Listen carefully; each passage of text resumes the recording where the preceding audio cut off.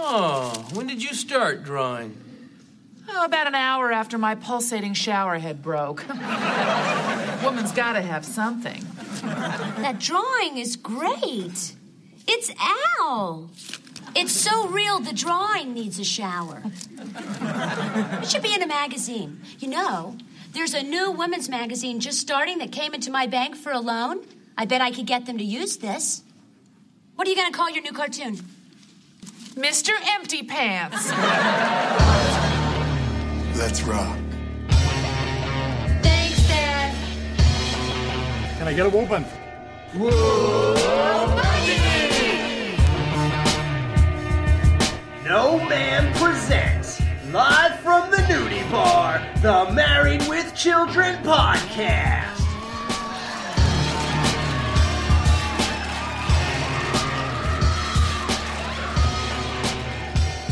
And here are your hosts, Dan, Jamie, and Al. We're not cartoons, we're real people. We are in the Nudie Bar. My name is Al. You know, I don't like to come here too often. You know, the smoke in this place, it just wreaks havoc with the pH balance of my hair and my skin. One day a week we'll do this show, and that's about all I could do. It's so stupid. But that's so accurate, though, because of your hair. You and Aaron Duncan. I'm Jamie.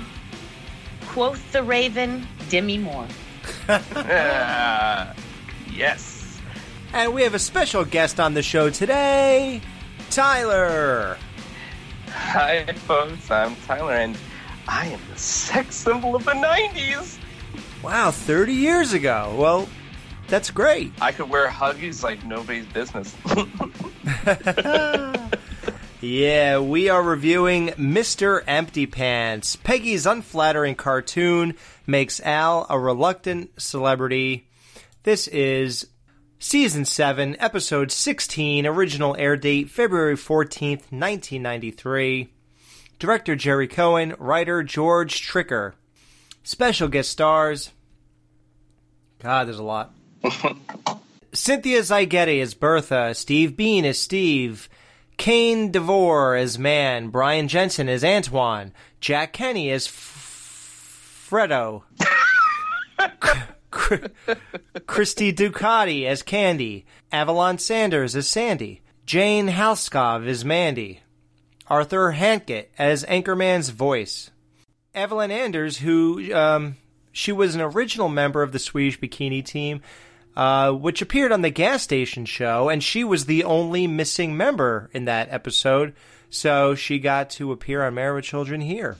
I wondered why she looked a tad familiar, and I'm like, because I probably saw the rest of this bikini on the last time I was there. You said Evelyn Anders. I heard Evelyn Anchors. And I was like, I didn't see her. Wait. Yeah, was she like 98 there?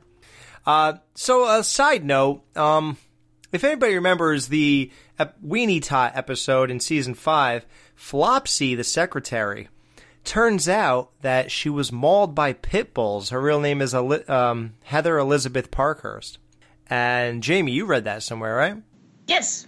Yeah, they were her own. She'd been feeding them Weenie Tots for like years, and they got fed up with it. Like, is that what happened? I mean, it's possible. You know those Weenie Tots. No, but seriously though, I don't know how her current state.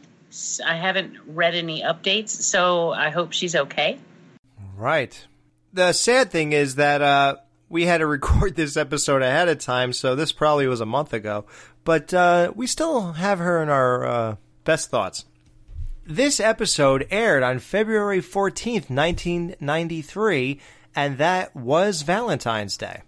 So the promo for this episode, it's a whole Valentine's Day, theme. So Valentine's Day was, of course, a few weeks ago, so we just missed it. We were pretty close, though. Spend Valentine's night with the ones you love. First, Fire Marshal Bill is cooking up something special. There's a finger in mine. On an all-new in living color. Then, Love means never having to say you're sorry. Unless the one you love forgets your gift on Valentine's Day. Rock Live and Al Bundy Mail Center full. Where are you going? Well, shoots next week. I thought I showered. Why wait? And all new Married with Children. And catch special appearances by Martin Lawrence all night long Sunday. Here's something interesting. So, Al and Peg walk into the beauty parlor. This set appeared in Season 4, Episode 5, He Ain't Much But He's Mine. That's right. You remember that? That was your second episode of the podcast. Absolutely, I remember that. Yes. It's called Clip and Curl, and there's like a big, gigantic S ampersand with a pair of scissors through it. So I guess it's Clips and Curls. And it is the same exact one from the He Ain't Much But He's Mine. Now, did you guys notice as soon as they walk in, there's a lady with peg hair sitting to the to the left of them as they walk in? Oh, yeah. So this is where they work the magic that makes you look 55. Just stand still, Al. What? What? I'm trimming your nose hairs. You know, you have to keep them nice and even or you'll get split ends. All right, honey. Now give me money and get out of here. I can't possibly relax with you around. Besides, I don't bother you at work. Don't bother me here. Oh, that's what you call it now, Peg? Work? Al, my job is to look good and feel good. You know how soft I am. Well, actually, you don't. But I know how soft I am, and believe me, I'm a delight. Excuse me here. I want to prepay. How much for the 100,000-mile overhaul? While you're working on it, can I get a loaner? You got anything in the back that has that new Hooter smell? Just pay the man and baboon away to work. That'll be $300, sir. $300? She didn't cost that much when she was new. It's $300 in 1993. Have you ever spent anywhere near that? Like if you were going to a wedding or something like that? No, I try to not go to weddings. I don't like them. That wasn't the question. I know. But typically when I go to the salon, make sure Brian's not listening, I spend $20, $250. It's $200 or less. Like it'll be. Wow. I would say $200 is the maximum amount I've ever spent. I mean, that's about $300. And now he's looking at me. He was listening the whole time. Hey, you know what, Jamie? You can tell Brian that's about, if you do the inflationary calendar, which I did for this episode, that's about $370 less than freaking Peg. Ah, there you go. But $574. Oh, is that what it is? That's what, from 1993 to now, $320 equates to about $575. Oh. Well, Al wants to know what $570 buys, so he starts flipping up all those hair heaters things. You know, what is that called, Jamie, where the women sit in that? It's actually called a bonnet dryer. Yes. Oh, okay. Great Caesar's ghost! I mean that literally. Well, now this one's a little more reasonable. $1 a chin. You know, you people ought to be ashamed of yourself. Who but a woman would spend time in a place like this? Hi, Al. He owns that reveal like any other man doing this joke that I could think of would not be able to look so comfortable and at home in a beauty salon than Tim McGinley does. and he's wearing pink, and he's still okay with it. It looks good. He looks good on him. Like he's like, this is just another Tuesday for me. Like what? He's like the only guy who could still be cool while sort of doing wussy things. Yeah. It's interesting with him. Like you can't hate him for some reason. No. I don't know why, but it's I wish I had that much charm. But people find it pretty easy to hate me. I love you, Alex, but I don't think you would bode well on the Love Boat. Like, no, I'm not a good photographer either. You would be in the lifeboat rowing away, episode 1. Like, I'm out. They would maroon me on an island. Hey, how about those bowls? Well, they'll be all right as long as they got Jordan. No, not them. Talking about those two under the dryers. The reason he even said this is because Michael Jordan was a big topic at this time. The first time he retired was on October 6, 1993. Jordan announced his retirement, citing the loss of desire to play the game. Jordan later stated that the death of his father 3 months earlier also shaped his decision. His dad, if you guys remember, it was a big news story. His father was murdered on July 23rd, 1993. Oh, really? Yeah, at a highway rest area in Lumberton, North Carolina by two teenagers, Daniel Green and Larry Demery. And they carjacked him in his Lexus, basically just stole the car and his stuff and dumped his body in the swamp in California. And it was discovered in August. Oh my God, that's so. I heard of the death of Michael Jordan's dad on a radio show or something a long time ago, and they just said he died of a auto-related incident. No, that's a murder. That's a murder-related incident. Like, no, he didn't crash. Like, he was killed in his car. Like, yeah, he was pulled out of the window, but a murder-related incident. Yeah. Well, yeah. I mean, that should be, at the very least, people should be aware of that. Like, wow.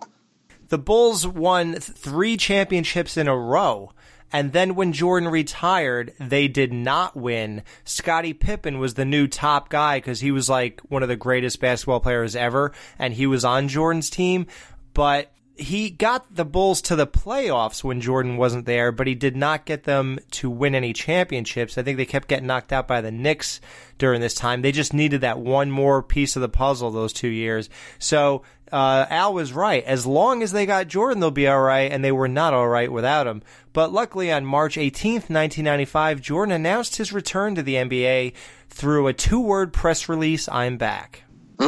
Well, the Bulls went on to win 3 more championships when he returned, so that's pretty cool. What are you doing here? Yeah, I'm getting the macho package. You know, the hair, nails, and facial. We call it the bogey. I mean, I'm a topless dancer, and the smoke and the bar can wreak havoc with the pH balance of my hair and my skin.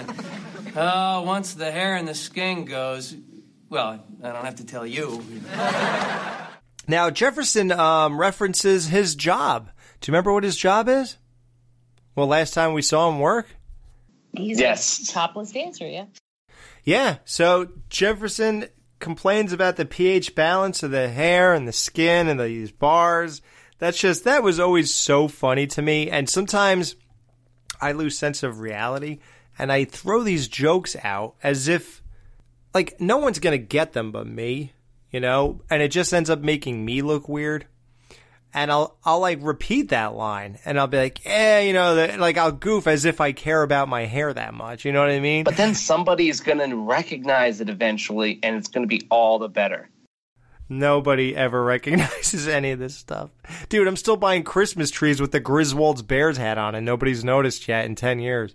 You know what? I feel you. I still hang up a wreath with beer cans on it and people think I'm just intentionally being sloppy or anti-Christmas. I'm like, does no one remember? It's so great. She finishes drinking it and puts it on the tree. Like, let's hang it up. Nope, nobody remembers anything like this. We are just people. We are a dying breed, man. No one cares. So Jefferson's getting the macho package. You know, the hair, nails, and facial. We call it the bogey, he says. So, of course, that's Humphrey Bogart, who, you know, he had that macho image, and he took care of himself, too. You may not remember him, people, if you're not 50 years old. Hey! Sorry, Jamie. Jamie's not 50, but she remembers. Yeah, oh yeah, make sure that everyone gets that. I'm not 50, but I do remember. Yeah, I made sure. Now, Bogart had a trademark lisping way of speaking because he had this scarred up area of his mouth, which is what Jefferson was like doing the impression. Remember, he was like moving his lips weird after he says all that? That's what he was impersonating. When I learned that, it made it impossible for me to ever not see it in every movie I see him in. Like, I always thought it was just a way he acted. I didn't realize that it's to cover that. Like that's awesome. Mm-hmm. So Al's gonna roll back flesh on an ankle trying to find a foot. That's pretty gross. I mean, he should get a different kind of pay for a job like that. But oh man, Cronenberg shoes. Oh. So Al, yeah, body horror. I've seen about enough. Peg, I'm going where a man belongs. Crouched on his knees in front of a fat woman selling her shoes.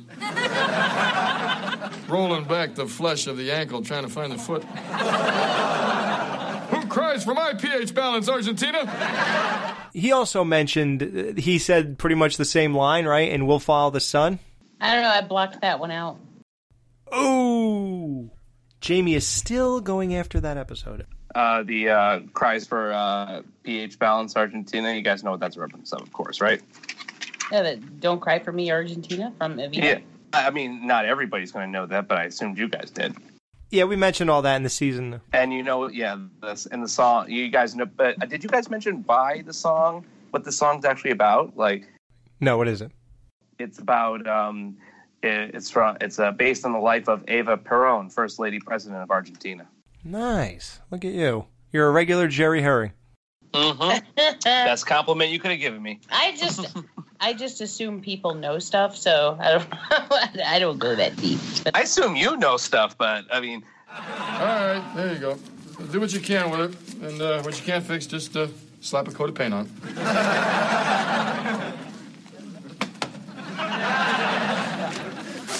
Oh, God. I hope he never finds out that half this money is legally his. Of course, I should get more. I mean, I gave everything to him, including my virginity.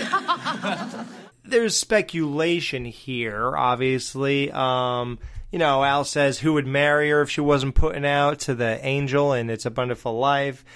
Oh, I've always wanted to ask you guys, do you guys think, Mean Girl style, was she a half virgin or a full virgin with Al?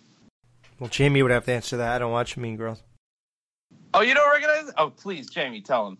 I have no idea. I was half a virgin? What? You didn't see the movie? Oh, it's so great. No, I've seen the movie, but I don't. Oh, I've when seen she's the movie, crying, but I don't remember. when the mean girl is crying on her bed, and she's like, because she gets broken up by her boyfriend, she goes, "Oh, I was half a virgin when I met him." I assume it's a reference to oral, but I don't know. Oral or anal? That's the best part. It means I didn't do everything, but I did some things. Yeah, I think the guy's junk went somewhere. We just don't know where. If the football team could retire her jersey, that means they either broke up and got back together at some point so she could do all that, or it was just one night of fun and nothing serious, and they hooked up again later. And that's how they got married. I just had a horrible realization, Alex. That you're on this podcast? No. I've staked my claim on that one. What is remind everyone again what number jersey Al's jersey was? 33. What? Mm-hmm. So if she could retire, if that team could retire her jersey, then 32 other people got to see her first before she got to Al. What? Is that what that means? No, it's not. It's a good joke though. I was like, don't tell me that, because I had a girlfriend who did that one time, and it was horrible. Hey, if you were number 1, you would have felt more special. You're number 30. 37. Oh, thank you. Okay, thank you. I couldn't remember the exact name, the number from that. 37. Wait, how did you know? That's what she. How do you know that? All at once. Oh, when did you start drawing? Oh, about an hour after my pulsating shower head broke. Woman's got to have something. Now, was this the Mel Gibson shower head? This is the pro version that also screams freedom and vibrates while she uses it. Because, Peg she will be getting a new nozzle in season 7, episode 22, so she will be filling her time in the meantime, I suppose. But She should have the Hugh Grant one if it's the mid-'90s. She should have the Hugh Grant-shaped power head. Of course, Al has given me no encouragement. Not even when I drew him a picture of his favorite dinner and left it on the table. He ate it and said, next time, draw it hot. So Peg starts drawing. When she flips that page around and shows the drawing of Al standing there with the flowers being killed by his smelly socks, does anybody here think that Peg Bundy would be capable of drawing such a picture in any way, shape, or form? No, but I love the idea of her actually secretly having that talent. That's a great talent to find somebody that, like, you've never noticed, and all of a sudden they whip that. Like, imagine if Brian, I don't know, Jamie, I don't know what Brian does. Maybe he is an artist, but, like, if all of a sudden you look over and Brian's just doodling at dinner or something, and you look over and he's doodled that. And it's that good, yeah. You'd be like, wow. What the heck? Okay. Where'd this come from? Yeah, like, oh, it's just something I do. Whatever. It's funny, Peg drew Al food and put it on the table, and then Al ate it and said, next time, draw it hot. Al ate paper in episode 3, Everybody Has a Birthday, so Al's eaten paper 2 times now that we know of. Mm-hmm. Yeah. So the drawing. Now, obviously, that drawing looks a lot like any type of funnies you would see or something, but it really, really looks like the Lockhorns. Are either you two familiar with that comic strip? Oh, yeah, of course. Mm-hmm. I was doing just searches through general, like, comic strips, cross-referencing Empty Pants and different other names that I know of, and the one that popped up most common was the Lockhorns. And just the way the man looks, the husband looks, and also the way the wife can look when they're just, like, flabbergasted is very similar to the way Mr. Empty Pants' face looks in most of the drawings that we see. So, me and my sister have shared this scene with each other 1,000 times. For some reason, we find it really funny, Jefferson's delivery. So anytime we watch this episode, we'll get a text from each other, and it's a video of this. I swear, these men just think that our lives are one big ball. You know, we are so unappreciated. Now, take Marcy. She's always complaining, why isn't my dinner ready when I come home? Hey, because I'm busy, bitch. Hey, because I'm busy, bitch. Oh, I love that. I loved that so much, I died. No, Busy, why? bitch. Because this show gets crap for having, like, literal toilet humor, but they don't really go to vulgarity. Their jokes are usually very schoolyard, or insults are very schoolyard kind of deal, like Mr. Empty Pants. Ba-doom-psh. Or like our podcast. Yeah, but to hear him just go, shut up, bitch, I'm like, oh. Because I'm busy, bitch. That was amazing. Yeah, my sister is obsessed with that. Now, I'll give a little brief history since I said that. It's like, well, why would they do it for this particular episode? Hi, Jen. Hey, Jen. So this was one of the ones I had on tape, like when I was recording first runs and stuff. Oh, crap. Hi, Jen. I'm sorry. I just realized what you said. I'm like, oh, crap, that's his sister's name. Oh, hi, Jen. That's the real-life Kelly girl, yeah. Oh, yeah. So, I have probably watched this episode, I swear, and I've said it a lot, but it's because there was a few, like a string of them I did this with, probably 40 times. And that is before the DVDs even came out.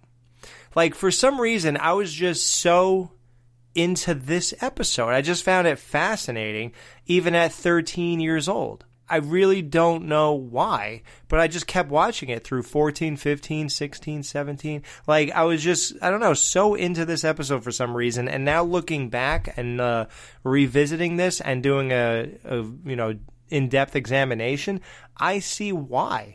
Mm-hmm. I recognized it even then, that this is so strong. It wasn't in my head, oh, there's the season where they jumped the shark, this is that. So I had none of that stuff in my head. I took it for an episode of what it was, and that was it. There's not one wasted second in this episode of screen time. Nope. It's pretty interesting.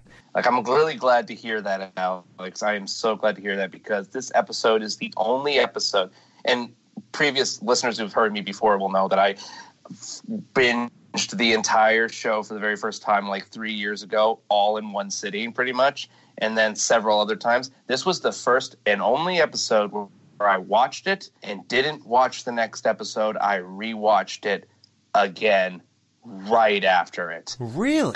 Yes, because I felt like, but when the time the episode was over, and I'll come back to this when we get to the end of the podcast, when the episode was over, I almost forgot where we started at the beginning. Like, when we started at the hair salon, I'm like, oh yeah, this all did start in that dumb salon. Like, oh my God, that felt like hours ago, days ago, even though this episode's only 23 minutes. I don't know, because it's such a tight story that hits so hard and every scene just captures your attention. You're not wasting any time. You got to immediately go with the next one. So, yeah. Right. Yeah. It's definitely one of those episodes, and I honestly, this is another one that I've been waiting to do ever since this podcast started, so I'm really glad we're doing this. And I'm honored to be on it. Yeah, man. Thank you for coming on. Thank you for having me. Mr. Jeffy. Ah, Antoine, can you fit me in for a 3 o'clock massage today? Well, I do have a 3 o'clock appointment, but let us do. Yeah, besides, most women come after me anyway. Ah. Oh my I don't really know what that means. Okay, so I don't know, maybe it's just me, maybe there's something wrong with me, but when I finish, You're not done. No, I'm done. And like I've said many times, it's like trying to shoot pool with a rope. Like, it's just not happening at that point. So what I'm wondering is, what happens afterwards that would make Marcy then finish? Well, there are other... Oh, you've got more than just the... So is that what he's implying? Like, he continues on with foreplay now? And yes, like you have more tools at your disposal, Alex, that honestly can be more efficiently used to accomplish the task. Yeah, I guess my method is I just wait till the girl's finished. And then I don't have to deal with all that. Because we did all that stuff ahead of time. So I'm not doing it again. Especially after all that went down. So I'll just wait until that's all taken care of. Then I'll go, okay, so I'm good. And then I'll finish. So I don't understand what he's really saying. I really don't get why you'd want to do that. Hey, hon, make me a sandwich. I'm going back. Yeah. Well, it could also have a double meaning, really. Because he could mean that they come after him as in they chase him. No, I mean, I'm not saying that's what it means. I'm just saying... Right. You're trying to see why... Any other show, Jamie, that would work. Not with this one. I don't think there's only one reason the writers put that line in there. Yeah. Well, let's go to another section of this whole joke when he says, can you fit me into the 3 o'clock massage? Now, didn't Jefferson have a standing 2 o'clock appointment with Eduardo? Remember in season 4, Al on the Rocks, Peg said to him, so you're the you're the bitch with 2 o'clock. Remember that? I'm really going to miss Antoine. I heard he joined the Marines. You guys are older than me. Tell me, was this a tired ass joke then as it is now? The very over-flamboyant hairdresser. There is a Simpsons character that's become almost main characterized based on this entire persona. Oh, how you doing, Simpson? Was it tired then, or was it just getting started? 27 years ago, I'd say. Or it was at least, it was in its flux. Because you've had that character goes pretty far back, but... I think it died definitely with Adam Sandler and Meet the Zohan, but yeah. Well, here, this is even more of proof to what you're saying. So he goes, Peg goes, I'm really going to miss Antoine. And then she says, or somebody says, yeah, I heard he joined the Marines. Basically what they're the implication is it's the don't ask, don't tell policy. Mm-hmm. During the 92 presidential election campaign, the civil rights of gays and lesbians with their open service in the military, it attracted a lot of press. And all the candidates of the Democratic presidential nomination supported ending the ban on military service by gays and lesbians. Oh, yes. And as a compromise, the don't ask, don't tell, which to any of the younger listeners right now who hear don't ask, don't tell as a negative thing, which it would become eventually, this was considered very progressive at the time and considered almost a win in the equal rights kind of like idea of this.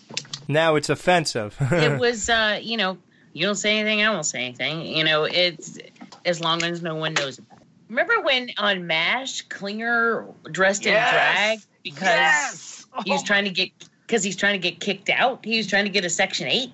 And it's a complete, oh man, he's wearing ladies' clothes. Oh my God. We could build the whole episode around it.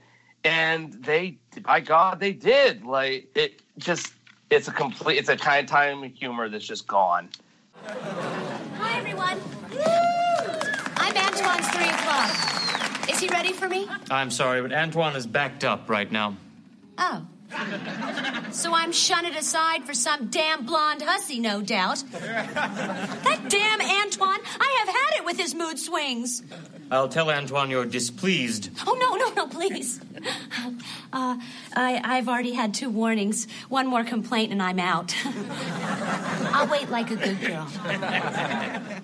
That's funny. It's like these little, this whole underworld of hairdressers, you were warned twice and you're off and that's it. And, everyone's like, okay, you're that into this? Jamie, I have to ask you, what now? Give me the very, very, very, very first name that pops into your head. The way Marcy is dressed, her hair, her outfit, the way she's kind of sitting and posing herself in this entire episode. Who does she remind you of right now?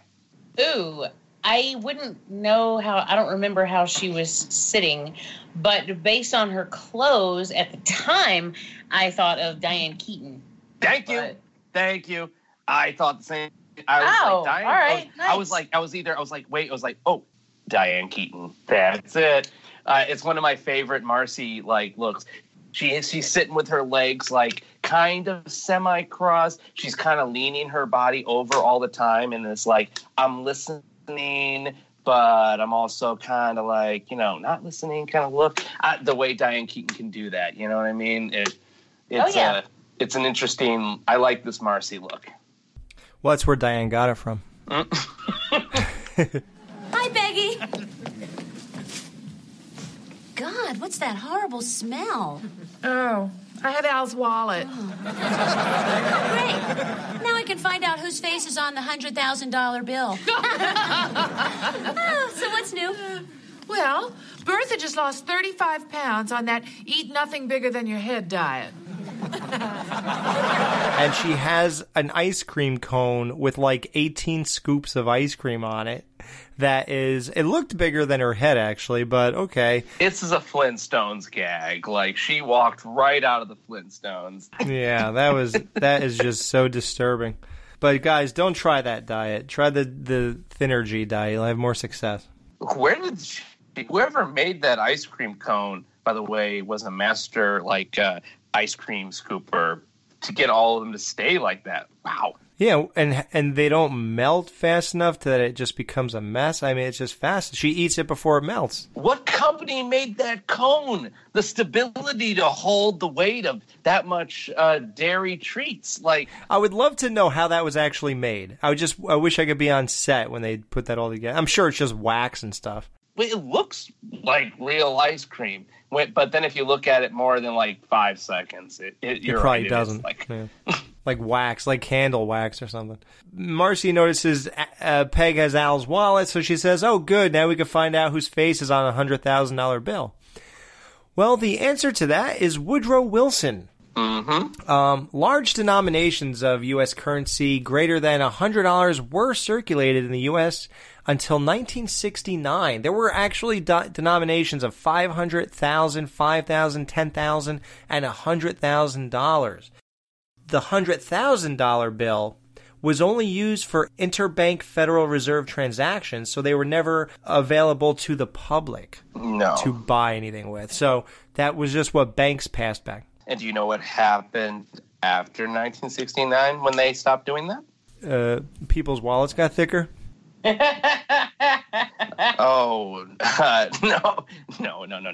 Well, that would be cool, but a certain president, I won't say the name, decided to be like, no, it's not gold anymore. It's kind of a promise now. Like, America's credit's so good, we will pay eventually that we don't need to back it. The backing will be our word. And that kind of is the statement of the day. Like, if you look at your dollar bill in your wallet right now, it says this is a federal promissory note.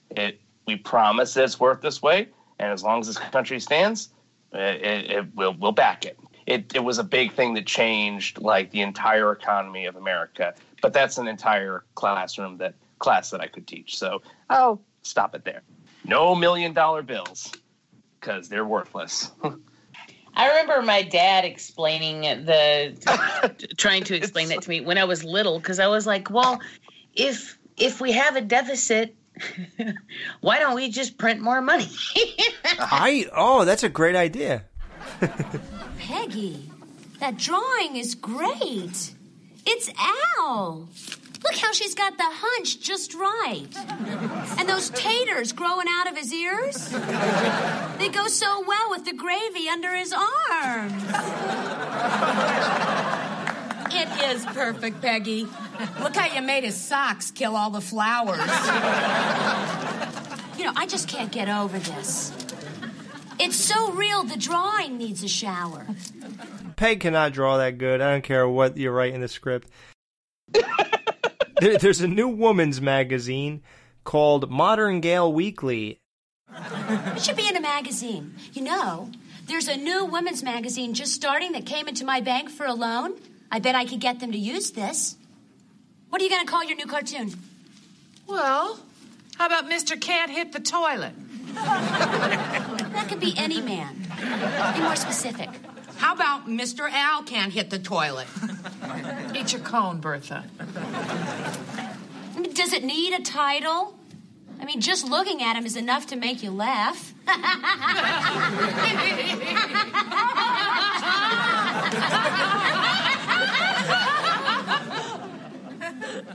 You know, Peg, you have the look of a woman who just swallowed a canary.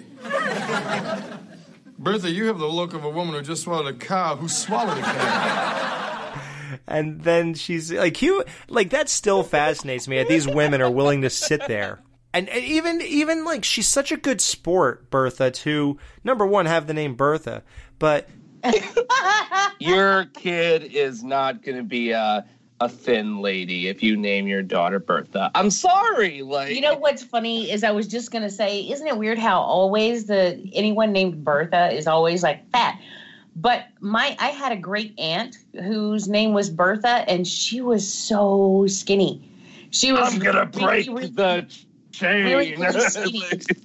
And she had this big beehive hairdo that made her so top heavy that she could barely hold her head up. That's how skinny she was. Well, what a good sport this Bertha is to eat an ice cream bigger than her head. Like, not only are you going to point out what I look like, but I'm going to act like a pig on television. All my friends are going to watch this. I'm cool with this. Like, it's fascinating. She never blinks while she's looking at, and she just stares right out like, yep, that's right. And Marcy, you look like a chicken.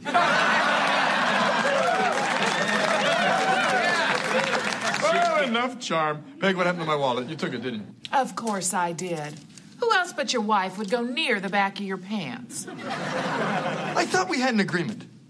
Ever since that time I got deported to Mexico, You promised to at least leave me with a picture ID. Did something happen, Al? Well, I don't want to ruin it for you. It'll be on TV tonight.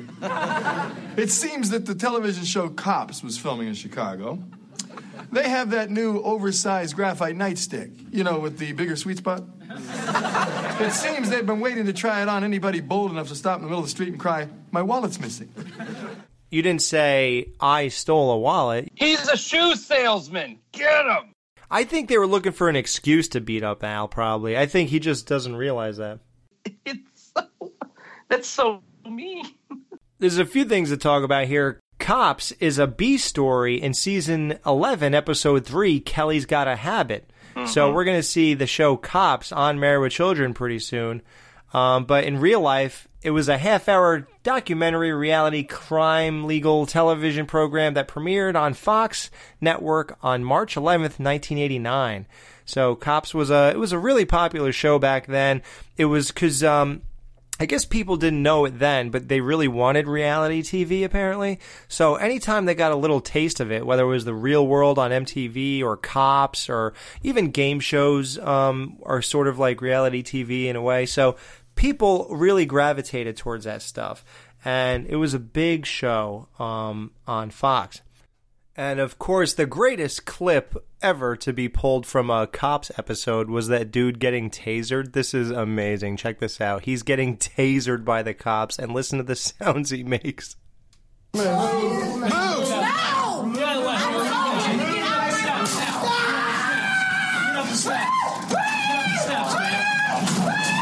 on the ground now!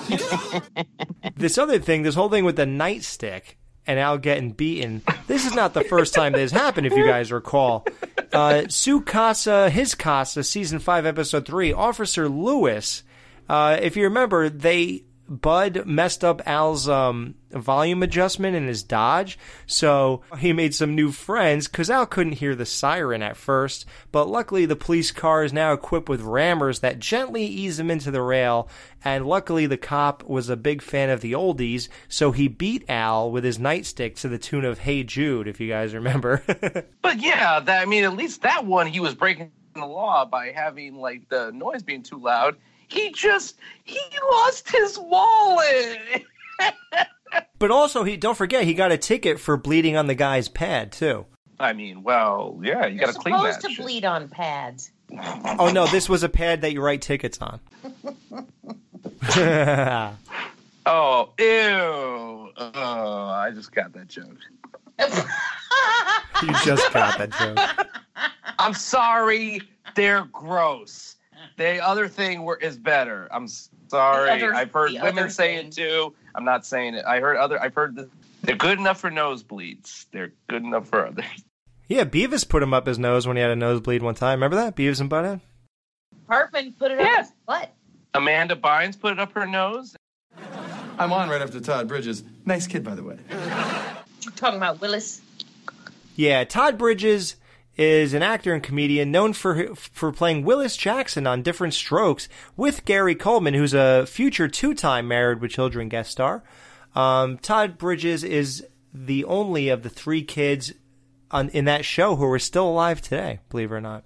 Yeah. Everyone knows what you talk about Willis, but I bet you no one could tell you the name of the Willis's character except you guys. Yeah. You know, during the 20s, this kid battled crack and cocaine addiction, and in '89, he was arrested for the attempted murder of Kenneth Tex Clay, and he was acquitted for all the charges. Of course, he didn't do anything. Attempted murder. Just one drum. What might be right for you may not be right for some. A man is born. He's a man of means. But along too, they've got nothing but their jeans. Okay, that's enough. So Al says... That was really poorly done, and I apologize. My voice was awful. Yeah, Luigi's no longer a fan. We cannot reference an 80s TV show if I don't sing the theme. So, Peg, if it's not too much trouble, don't ever leave me with empty pants again. That's it. Al just named my cartoon. Mr. Empty Pants. Beautiful. Yeah, great name. Amazing. Perfect name. Perfect for Al and the drawings. Really just a clever episode. A beautiful double entendre that the show will make sure to call out just in case you're not savvy enough to get it. So 2 months later, Peg's still at it. Al doesn't even know Peg's doing this. Hi, Peggy. Here's the latest edition of Modern Gal Weekly. Mr. Empty Pants is a smash. I hope you don't run out of material. Oh, not a chance. The only thing that separates Al from an actual cartoon is that he has a thumb. I wonder how he feels being portrayed as Mr. Empty Pants. Oh, gee. You think I should have told him? Oh, what for? Al will never find out. He wouldn't read a magazine that has woman in the title. Unless, of course, the O had a little nipple in the center. I don't think I ever really hear the term nipple said on TV too often. A nipple. Yeah, not really. I'm still weird about saying it on this show, but I'm going to go ahead and do it. Peg, everywhere I go, people are pointing at me and laughing. That can't be a recent thing. Let me finish. No, they're calling me Mr. Empty Pants. Is that some kind of new hip rap term, for full pants? Sort of like how bad means good and this means that? That's all, folks. Hey, what you doing, Peg? Let me... Look at that guy standing dog duty. Birds blinking duty on his head, and then other birds on them branches coming out of his nose. Oh, boy, life really kicked the hell out of him, huh? What a loser. Who is he? Wait a minute. Those sweat stains, that beaten look, that dumb expression. That's Bud. He actually examines it and thinks it's Bud for some reason. This is my favorite Al laugh ever, Alex. Oh, yeah. It's just an abandonment. Like, I'm not caring how anybody... Like, I've heard people laugh like this. Like, bust a gut out laughing. It's really funny. I hate when I do that. I have to have total control of every sound I make. Appearance is everything. But you can't, and that's when it's perfect. Like, no one ever hears me laugh. Well, I haven't said anything funny yet. You know what? Al's laugh was a Jamie laugh in a way. I love your laugh, Jamie. That one. Yeah. Annabelle loves your laugh too, Jamie, so you're a hit. It's one of the greatest things you've brought to Married with Children is the Jamie laugh. If it gets a Jamie laugh, it always puts a smile on my face. Aww, it's a seal of approval. That's so sweet. I actually had on an old podcast that I did years ago, I'd actually had a listener write and complain. I remember that. I'm the one who wrote it. I knew. There was one guy wrote and complained about my laugh. And then there was a woman that wrote in and said that she called it my attention-seeking laugh. Yeah, you are so trying to get people to notice you with that stupid laugh. Just stop.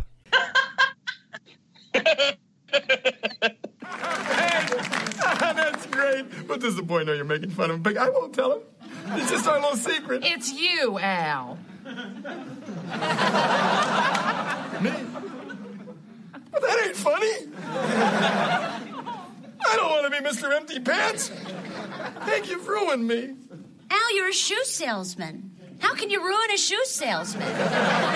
It's like dropping dirt on dirt. Besides, it's just a little local woman's magazine. So a few people recognize you on the street and laugh. If Martha Ray and Joe Piscopo can live with it, then so can you. Martha Ray, what a random reference. Well, no, it's not very random, Jamie, actually. Same with Joe Piscopo. I got both of those.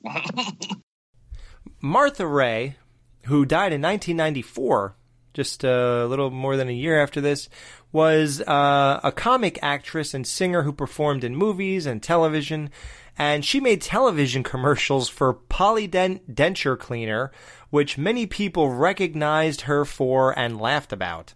and she was known as the woman with the big mouth. And she was married 7 times also, so that's another reason I'll I'm so glad. Thank I you, know Alex. that she did the denture commercials, but why does that tie in here? I don't know. That because, like, it's like the where's the beef lady, you just laugh at her, I guess. Well, that's what I mean by random. Like, it's such a random, like, everyone knew who Martha Raye was, and everyone knew about the commercials, but, Well, at the time, was she married to...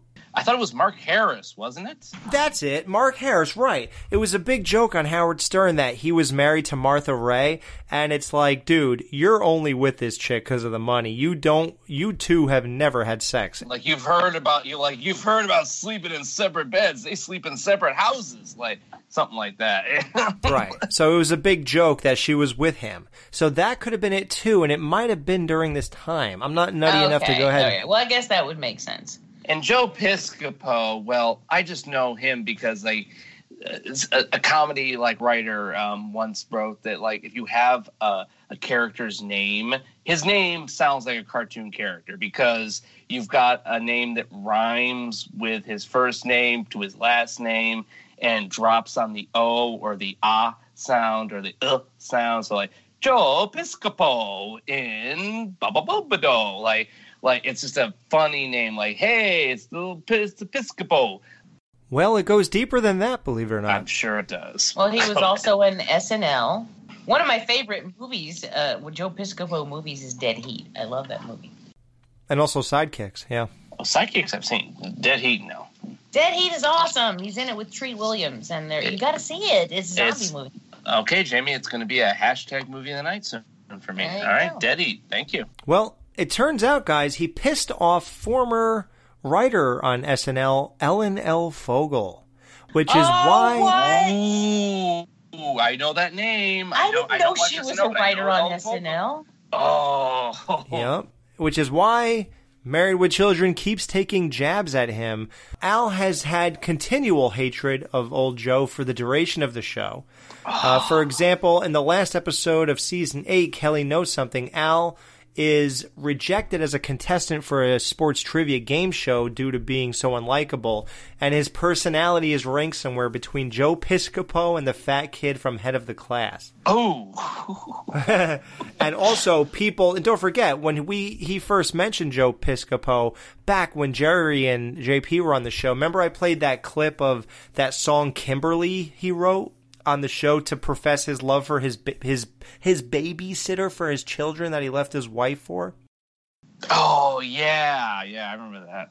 And I think he sang that around 91. So Joe Piscopo was mentioned 8 times in total on Married with Children. 8 times they took a jab at him. Wow, that's like me and Danielle Harris. It is.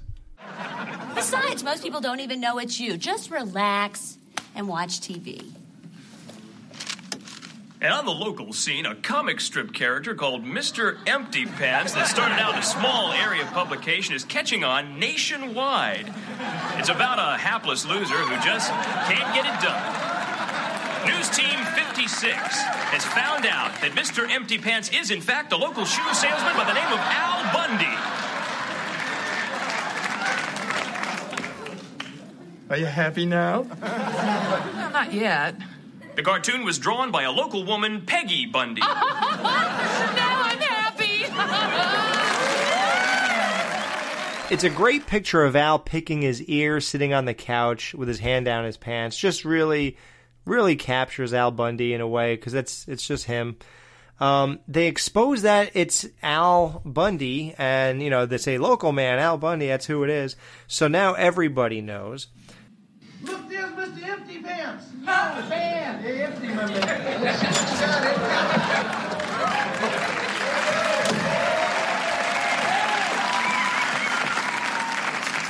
Al, can't you handle the fame? I mean, they still call Carol O'Connor Archie.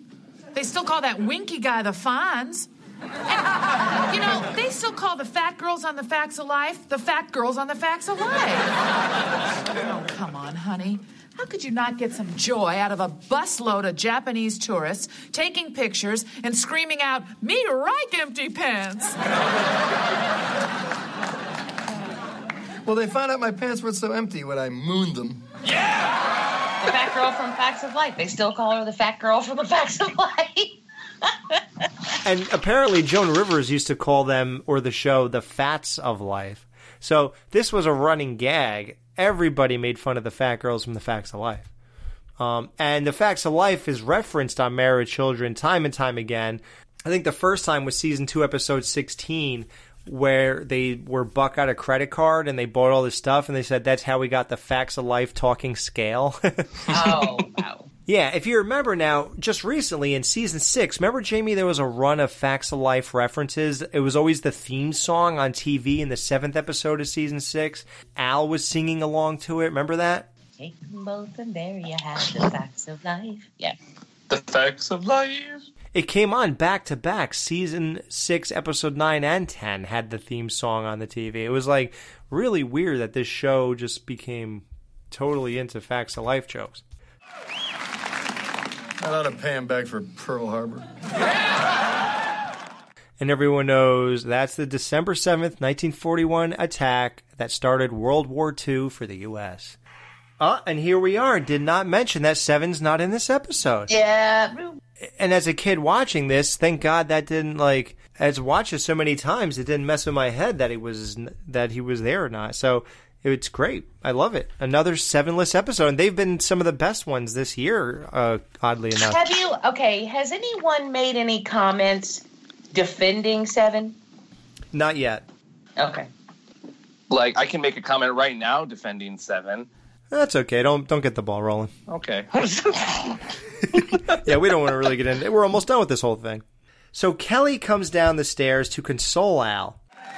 Daddy, I'm glad you're home. You're sad because people are laughing at you, aren't you? Yes. Well, that and because I married your mother. Well, I think that it's the name that's hurting you. You're embarrassed because people are calling you Mr. Dirty Pants. It's Empty Pants. Whoa, that would mean a total absence of genitalia. Beautiful. Never thought I would hear the words genitalia come out of Kelly Bundy's mouth. Just go in, but anyway. I was about to make that joke. Yeah. Now, do you remember the other time the word genitalia was a huge thing on television, and who said it and what show and why? Oh, Mr. Rogers on that uncensored drunk version. No. Mr. Burns said it. I was waiting. Don't worry. Like, oh, thank you for not mentioning my genitalia. No, thank you for not making fun of my genitalia. She goes, I thought I was. I thought I was, Mr. Burns. I can't believe it. Those are one of those jokes where, like, I had the DVDs when I was the prepubescent child. Yeah, I didn't even know what he was talking about. Yeah, all the euphemistic jokes like that flew right over my head. Well, anyway, I just think that you're taking the totally wrong attitude on this. I mean, you're like the pessimist who looks at his pants and thinks they're half empty. You should be more like the optometrist who looks at his pants and thinks they're half full. Get her out of here, Peg, right now. Honey, why don't you go downtown to the Hall of Records and find out what our address is? Okie dokie. And I'm tired of going down there. This time, I'm going to write it down next to those numbers on the front of the house. Now, a bit of trivia. Who knows what the Bundy's address is? Oh, shoot. I do 704 Hauser Street. Oh, wait, no, that's Archie Bunker. 1313 Mockingbird Lane. 9764 Jeopardy Lane. Dang! Yes, so stupid. Oh, yeah, okay. God, I'm so disappointed in you. Just kidding. Anyway, Daddy, if it helps any, when I'm feeling down, I just think of this little poem and it always cheers me up. Once upon a midnight dreary, as I wandered weak and weary, quoth the raven, Demi Moore. Edgar Bergen Poe. The whole Edgar Bergen part about it. Edgar Berman was a famous comedian and ventriloquist and father of Candice Bergen. See, there's a lot of rabbit holes you can go down looking for this research. Miss Emptyhead didn't cross your mind, did it? I think Mrs. Emptyhead would have been a great comic alongside Mr. Empty Pants. Can't you be happy? For years, you've been absolutely nothing. And now you're the man behind the woman. I always stand behind you, Peg. It's cooler in the summer. Well, Al, I have a bit of news that just might cheer you up. What, a bunch of spotted owls swooped down and pecked the eyes out of some environmentalists? No. I have decided. It is time for Mr. Empty Pants to finally break his silence. Now, it has to be something special. Short, but memorable. A signature, if you will. So come on, honey. Be like Homer Simpson and do. I'm not a cartoon. I'm almost a human being, damn it. Oddly enough, Al would become the real-life Homer by next season. To the end run of the show, people always said, even Marcy in our interview with her said, Al became Homer Simpson, a real-life Homer Simpson.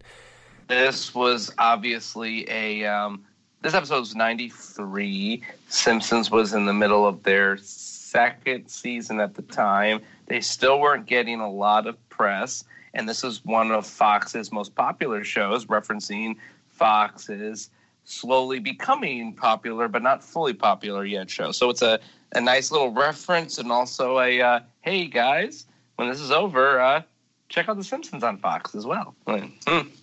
And Dan Castellaneta was on Married with Children 2 times. Mm-hmm. And he is Homer Simpson. I hear Homer, Dan as Homer, singing his version of Married with Children's theme so many times now that I think I posted it on the Facebook feed at once. I might post it again. I think we played that on the podcast once. Oh, he's on Modern Family, and the neighbor's name was Ted McGinley.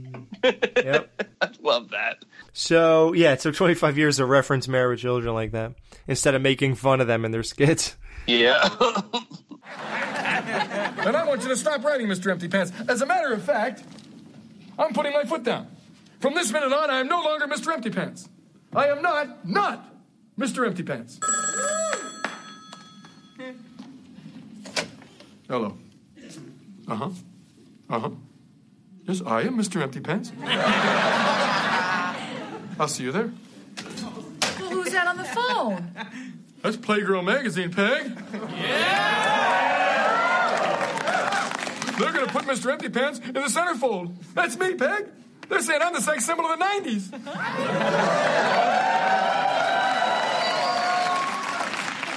I miss the news? Did every other man on Earth die? Where are you going? Well, the shoot's next week. I figured I'd shower now. Why wait? And the episode, the reason why I love it for every reason, truly begins with the call from Playgirl. Nice. Mm-hmm. Well, they want Mr. Empty Pants as the centerfold of Playgirl magazine. It turns out he's the sex symbol of the 90s. Now, I don't know how all that came about from him being a total joke and everybody, whatever. But, yeah, they want the real-life Mr. Empty Pants to do a photo shoot and come off like the sex symbol of the 90s. So, would you guys like to know who the actual centerfold for Playgirl was during 1993? Oh, my God. Oh, yes. I told you I was doing some research here, Al. I love this stuff. Okay. Who is it, man? Okay, so the centerfold is a man named Kent Masick. If you haven't heard of him, that's totally fine. He's an absolute nobody. I'm serious. He's not even naked at the centerfold. He's got a button-up blue shirt with his hair combed back, and he's outside. He looks like he's off the set of the Waltons. And also in 1993's Dune edition was the cover was Joe Palestar. Guess who else, Jamie? So you can rush right out on eBay and pay the $12 to get it. Aaron Duncan? No. Jon Stewart is in here and played 1993's Playgirl. I love Jon Stewart. I could not find his picture anywhere. I think he paid top dollar to make sure that would never be out. You gotta buy it, to see Jon Stewart's package. Would you say it was June 1993? It's either June or August 1993. It's the 1993 version, yeah. I'm gonna get it. It's like when I used to buy all the Playboys from this show. I was thinking about you when I was searching for this, and I'm like, man, I'm so glad I'm in incognito mode, so it's like not going to be sending me lots of updates for this. Like, yeah, for the rest of your life, you get Playgirl updates. We noticed you bought the Playboy thing from this one. Yeah. Like, maybe you like this. Yeah. Well, you got these 3 hot girls who come out for this photo shoot. Christy Ducati, Evelyn Anders, and Jane Halskov. And those are the 3 chicks. I think they were all pretty hot. Bud was all on top of it. So he said basically Bud sees this as a big chance to manipulate these girls. Ladies, allow me to introduce myself. I'm Lorne Michaels, producer of Mr. Empty Pants, the movie. Producer of Wayne's World, 1993. Wayne's World, Saturday Night Live, the Late Night series, Kids in the Hall, The Tonight Show. Lorne Michaels is a big deal. I personally hate Saturday Night Live, but I love that they shoehorned Bud in just for this so he could pay me Married with Children. I'm in it for the win. Yeah, him and Kelly were not together in this episode. Now, we're casting a very important part. Buttocks.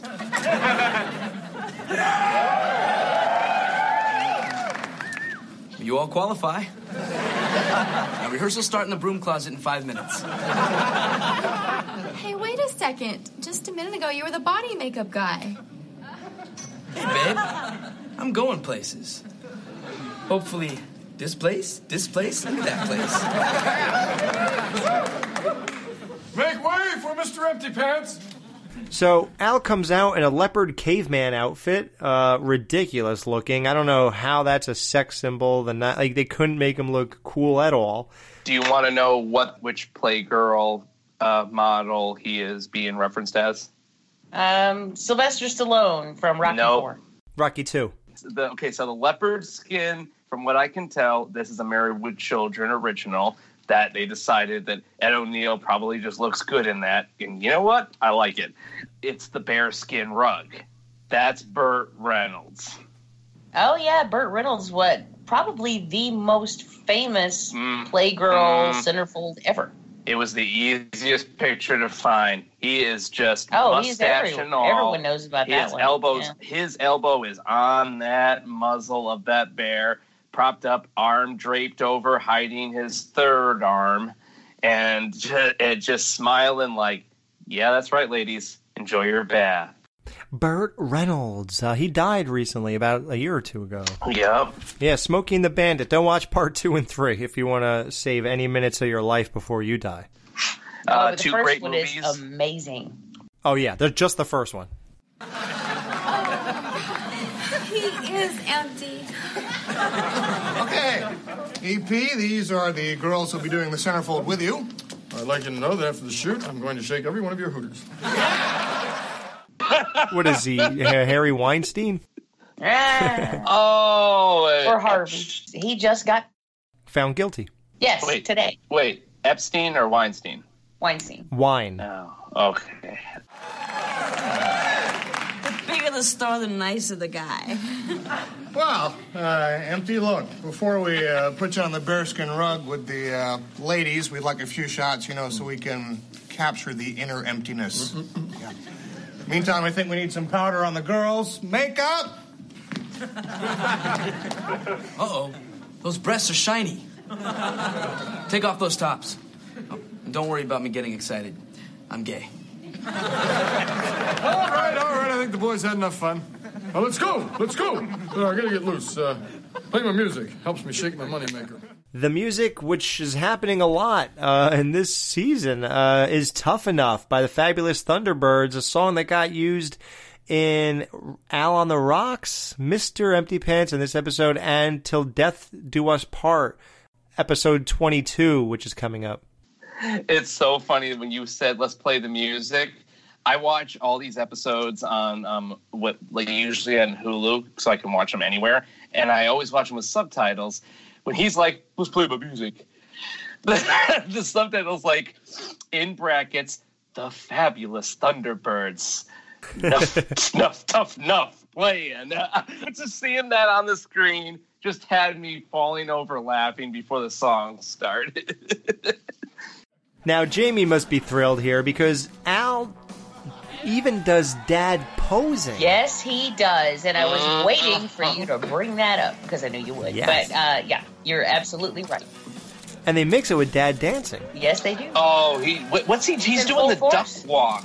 Yeah, Jamie was so turned on watching this that she only wished. It brought all my Fred Flintstone fantasies to life. Were you seeing a lot of the Al Bundy side boob going on here? I was seeing a lot of nipple, like Janet Jackson slips right here, like. Yeah. I mean, it was fascinating. Then he rests his head on this girl's breasts, sticking her with his ear hair. Oh, no, wait, that was the, you gotta know when to shop around. Yeah, Al probably did stick her with the ear hair, though. I mean, he did the same thing to her, right? I never, ever, ever, ever, ever want to see, like, behind the scenes or, like, off and cut kind of stuff, except for this moment. I really want to see these guys, Ed O'Neill and this actress, just be like, okay, now I'm going to rest my cheek upon your breasts. Now listen, honey, it's just for the character. I'm not going to get any gratification out of this other than a job well done. If it'll make you feel better, we can have dinner later, but... But you're going to have to wear a low-cut top. Hold it. Wrap the shoot. We have to find another centerfold. Mr. Empty Pants has been killed in the latest strip. On what? 1993 Twitter? Where did this get, like, what the heck? Peg just, like, what did she do? Did she just run around and, like, threw out articles? Extra, read all about it. Empty Pants guy killed off. It takes weeks for this stuff to circulate. Like, in the middle of the photo shoot. Like... He said it was next week. He was going to take a shower right away. Why wait? Oh yeah, next week. So this couldn't have happened. You're right. But they paid for the shoot and the studio time. They're not just going to cancel. Like, I know we shouldn't think too much into this, but like, it's so like, cancel this stuff. And who cares if he died? If you thought he was a sex symbol before, he still would be. I mean, because it's a comic strip. It's not. Wait, who was the sex symbol of the 90s? And he's dead now? I want to read this article. Let me see this picture of this dead man resting his face on these boobs. Like, he was dead before the photo shoot. He's more marketable. It's weird. Okay, girls, let's take a break. No, don't take my breasts away. Girls, let's go. Wait, excuse me, ladies. Bud Bundy here, Department of Makeup Safety. If left on, that stuff can kill. Yes, it must be licked off immediately.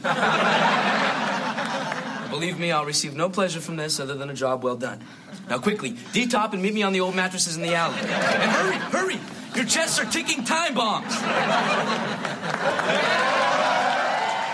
That always, even as a kid or something, I don't know, at some point in my teens, no, yeah, I guess at 13, yeah, I just found that to be like the hottest thing ever. He's gonna go and take these three amazingly hot chicks to an alleyway, lay them in a mattress and lick their breasts.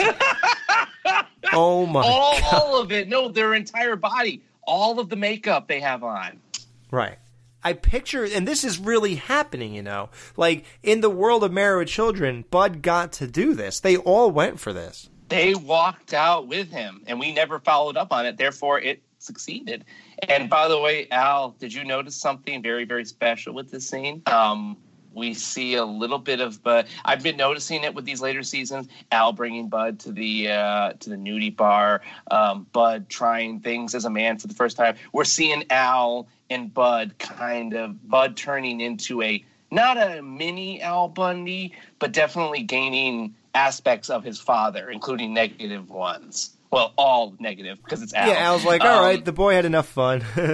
Did you notice what he did here? When the girls turn and walk out, he turns and looks at Al. He doesn't say it. He doesn't do the noise, but he makes the face, my favorite, tee-hee. I'm going to see boobies. Yeah, that's right. It looks like a little elfish grin, but I add the tee-hee, and there it's in there. He's not Al enough to say tee-hee, but he can do that face like his dad. Lecherous scumbags together. Like, it's beautiful. Yeah, they all listen. They all go with Bud. It's pretty a hot scene. Can't believe it. Just this close to being happy.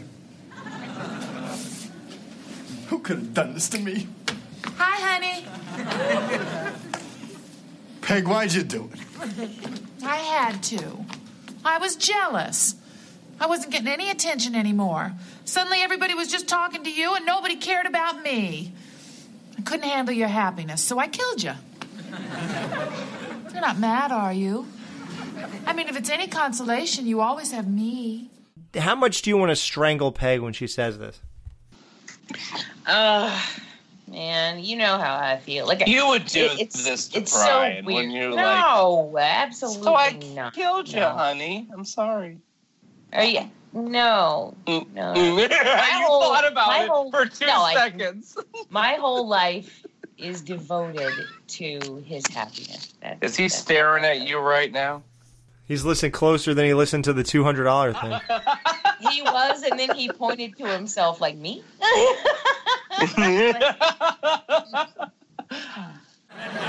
How'd you kill me, Peg? You were crushed by a meteorite shaped like a lady's shoe.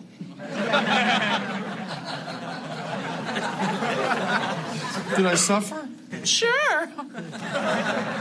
Oh, what do you say, Al? How about a portrait of Mr. and Mrs. Empty Pants? Why not? It'll probably be the last picture of us with your head still on. They still have their loving moment at the end, which I love. You know, that's I always am a sucker for those, kind of like Annabelle. But then at the same time, it's like, what? Can't you just let him be happy for a moment? But because it inconveniences her, because she's bored, because she's so selfish. She doesn't want to see him suffer. It's just that no one's paying attention to me. Pouty lip. Yeah.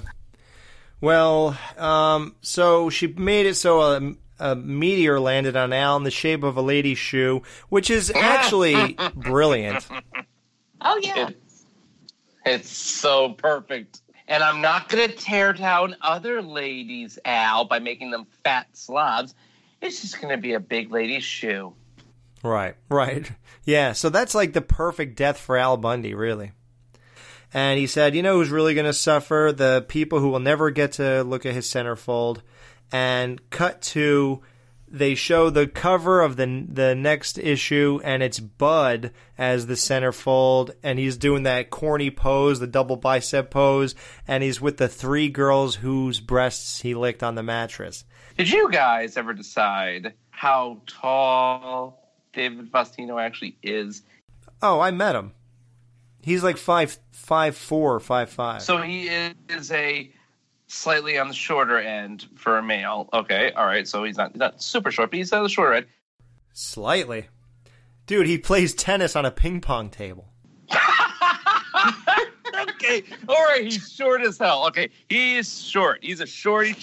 Dude, you can see his feet in his driver's license. Okay, for a short person. I have been fighting. Okay, I am 5'9" if I'm standing up straight. All right, so I've been fighting the whole, I'm not as tall as I should be kind of deal. And you know what? If you're a little shorter, it's hard to stay fit because you tend to gain weight faster. And I got to give it to David Faustino. He's looking pretty good in this picture.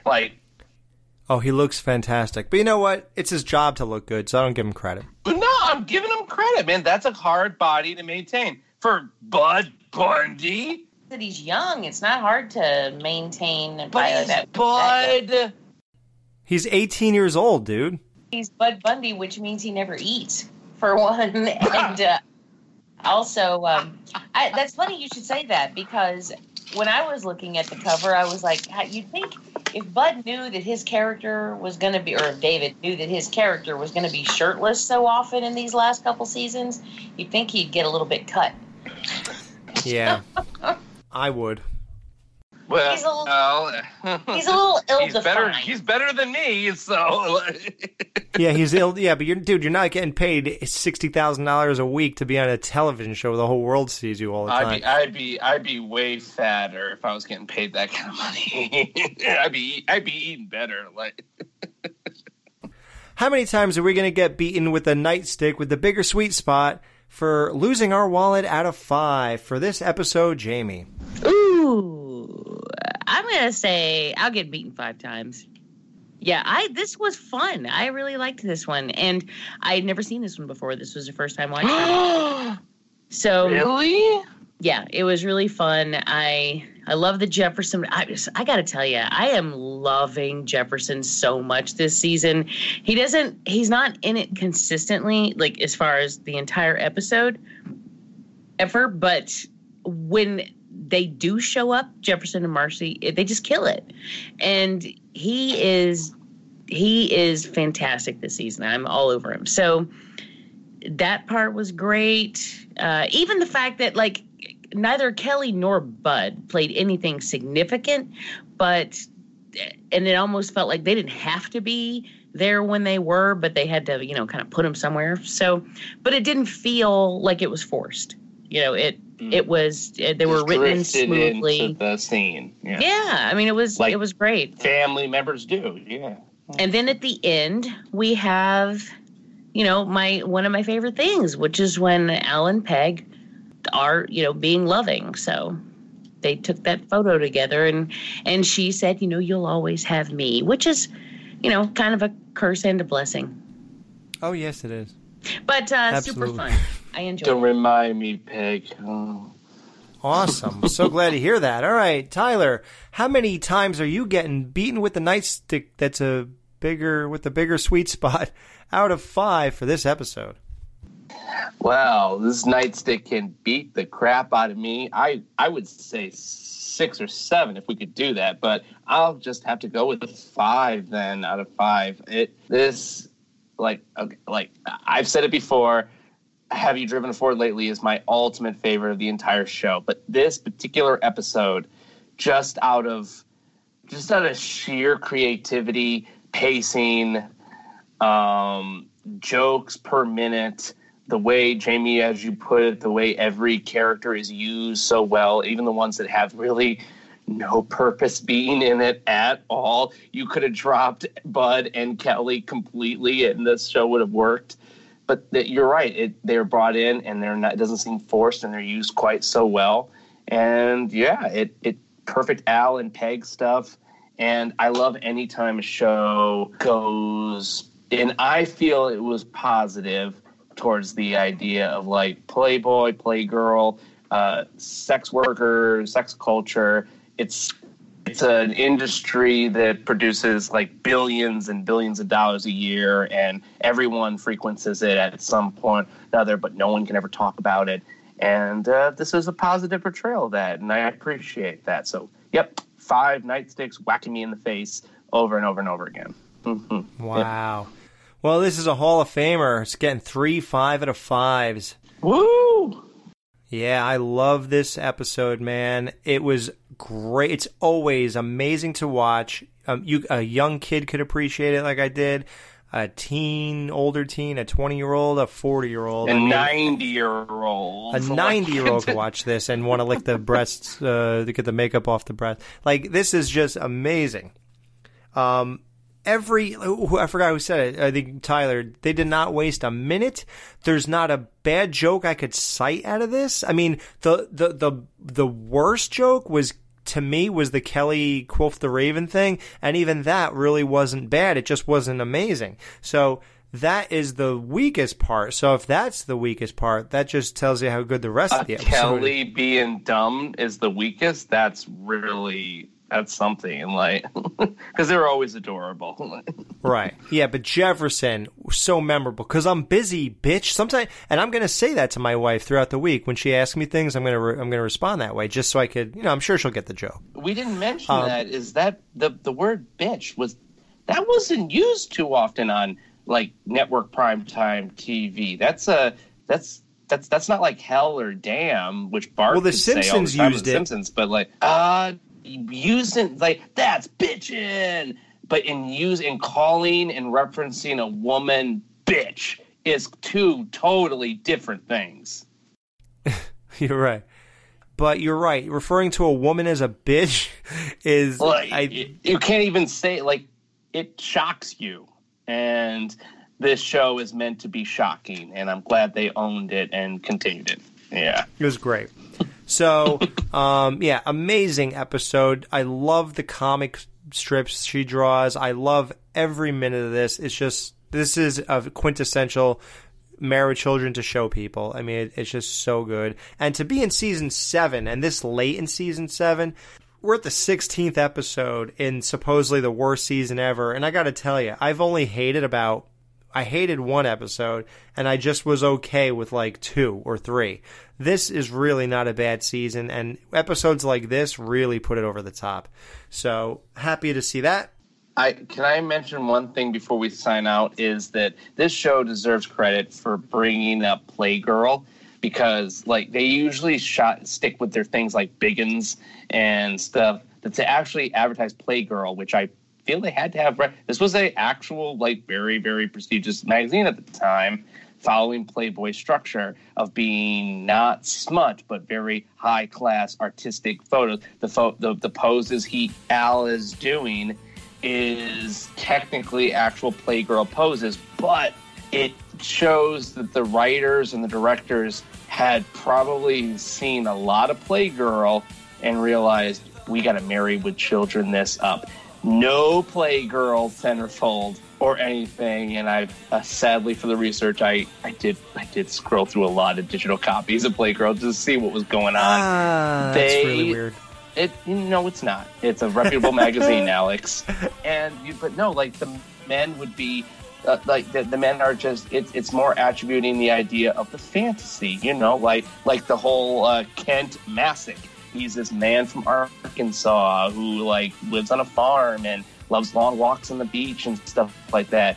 And they're playboying this up because a lot of the audience members who are going to be watching Al probably have never read a copy at all of Playgirl, but also have Al laying on that bearskin rug, making all the ladies watching it who have seen it think, oh, I'm going to take up that Burt Reynolds copy tonight. When hubby goes to bed, like, You know what this reminds me of? Yeah, this show was always cutting edge. We went into the whole Playboy thing when we were talking about that episode too with Brandy Brandt. So yeah, absolutely phenomenal episode. Tune in next week. Oh, and before I even say this, great job on your No Ma'am Roundtable Valentine's Day show. We're looking forward to what you guys cook up next. Oh, thank you. Yeah. I loved it. Yeah, it was a great time to listen to. Yeah, we've been planning things out. We've got some great stuff in store, and with Alex and Jamie and Dan's blessings, we're going to keep this up and hopefully get more of you awesome fans. Maybe even get you guys into here as patrons and get you on the round table and share your experiences with the show. Yeah. That's the way, man. Man, if I was a listener, I'd love to be on one of those episodes. Oh, it's totally right. You should totally pledge. You should pledge more. I'm the guy I am now, and I'm trying to get off of the show. No, but seriously, tune in next week as we review You Can't Miss. Bud goes on a dating game for nerds. Oh, I already know. I love that one. We'll see you next week.